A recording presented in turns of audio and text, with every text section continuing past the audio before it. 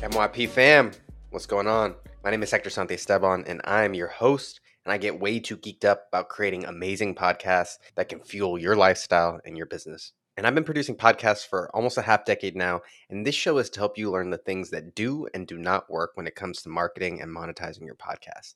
And on today's episode, we're going to talk about the 6.5 steps to make podcasting easy. Because lots of people like to complicate it, but if you know the steps that are involved, then you can really start to simplify the process. So really quickly, let's talk about the necessary steps. And so the obvious one is that you've got to record it. And the one that a lot of people miss, which I think is a really important one, is getting your recording into storage. And we use Google Drive. A lot of people use Dropbox, but I think that's such an important step in order to get to the next parts. And the third step is what we call content editing. And this is really important for interview shows. And we'll get into what this actually entails in a little bit. Then we go through and actually process and edit the audio and do all the processing and audio editing to make it sound really good.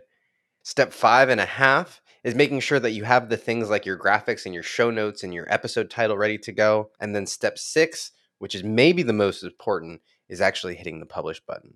Now, I think that this is important because chances are you're either doing all of these yourself or you're going to have someone do all of these. And when you're outsourcing or when you're having someone do it, it's a lot more cost effective or it's a lot less expensive if you know the small individual pieces of the process that need to get done. We charge a lot more if we have to do everything in the process, but if you're able to know the specific steps and the specific tasks and you're really able to kind of be the air traffic controller, well, you can actually go out and find people that are a lot less expensive.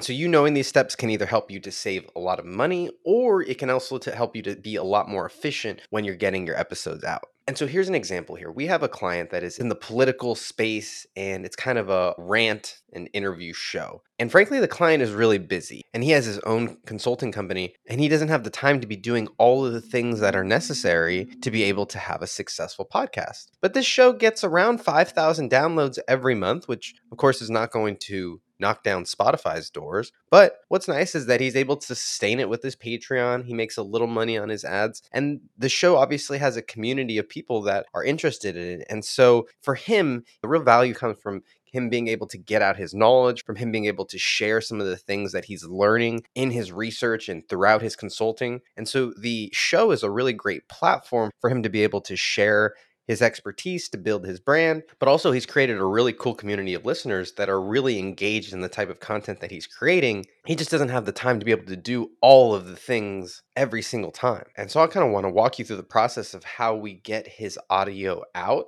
from the time that he finishes recording to the time that we end up hitting publish.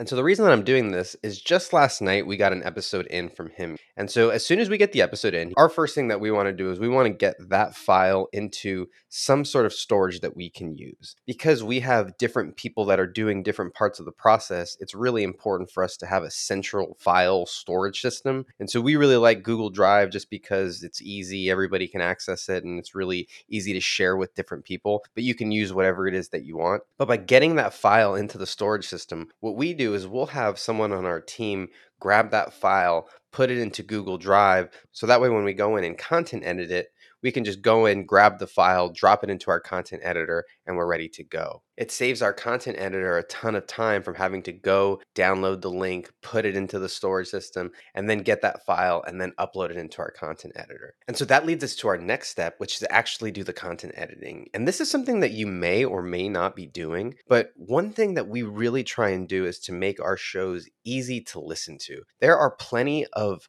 podcasts that I've listened to where people are rambling, the guest or the host have a ton of ums or have a ton of stutters or they are constantly going in different directions.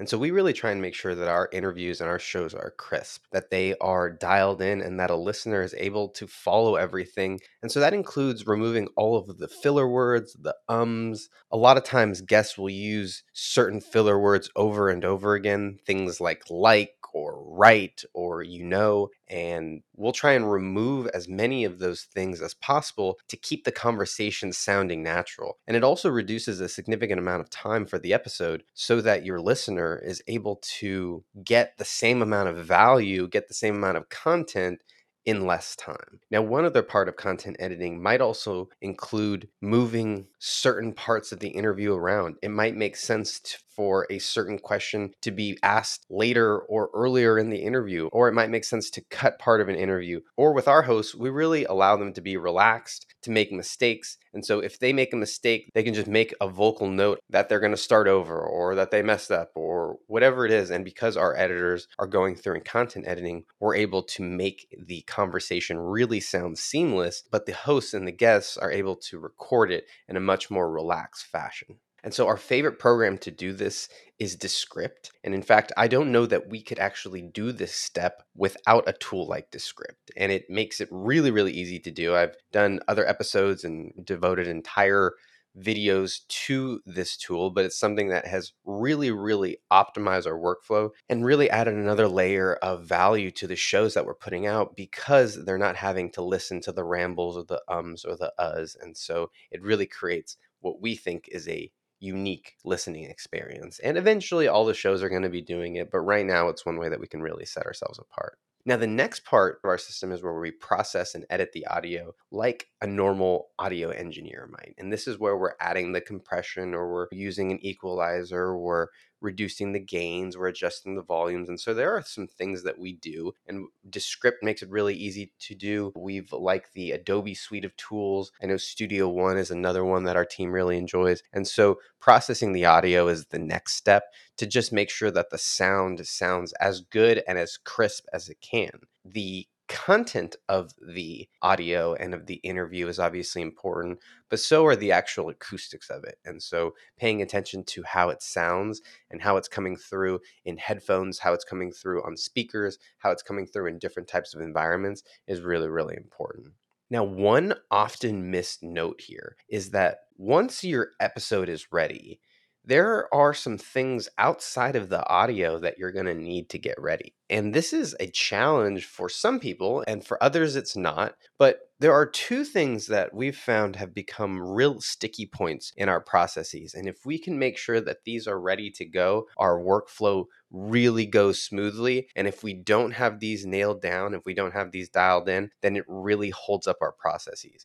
And that is the episode artwork and the show notes. And that's just because for me, editing audio is easy. Putting out an episode, doing music, all the stuff that we've talked about so far, all that stuff is easy. But all of a sudden, when you start talking about making pictures and you start talking about writing stuff, well, now all of a sudden, it just takes me so much longer to have to do those things. And so for us, having either different people to do it has been really, really helpful, where I'm not the actual one making the graphics or writing the show notes. That's a really helpful part of our process. But I'll tell you that if you're the one that has to do it, if you're not hiring people, you're the one that's doing everything, just knowing that you're going to have to create the graphics and write the show notes and having it built into your process is so important, because there were times where I'd get to the end and I'd be so excited about the episode and I'd be like, oh crap, I forgot about the graphic and the show notes. And that almost took just as much time as I put into the entire editing, because the show notes I had to go back and go through and figure out what were the timestamps. I had to go and research the person and the guest,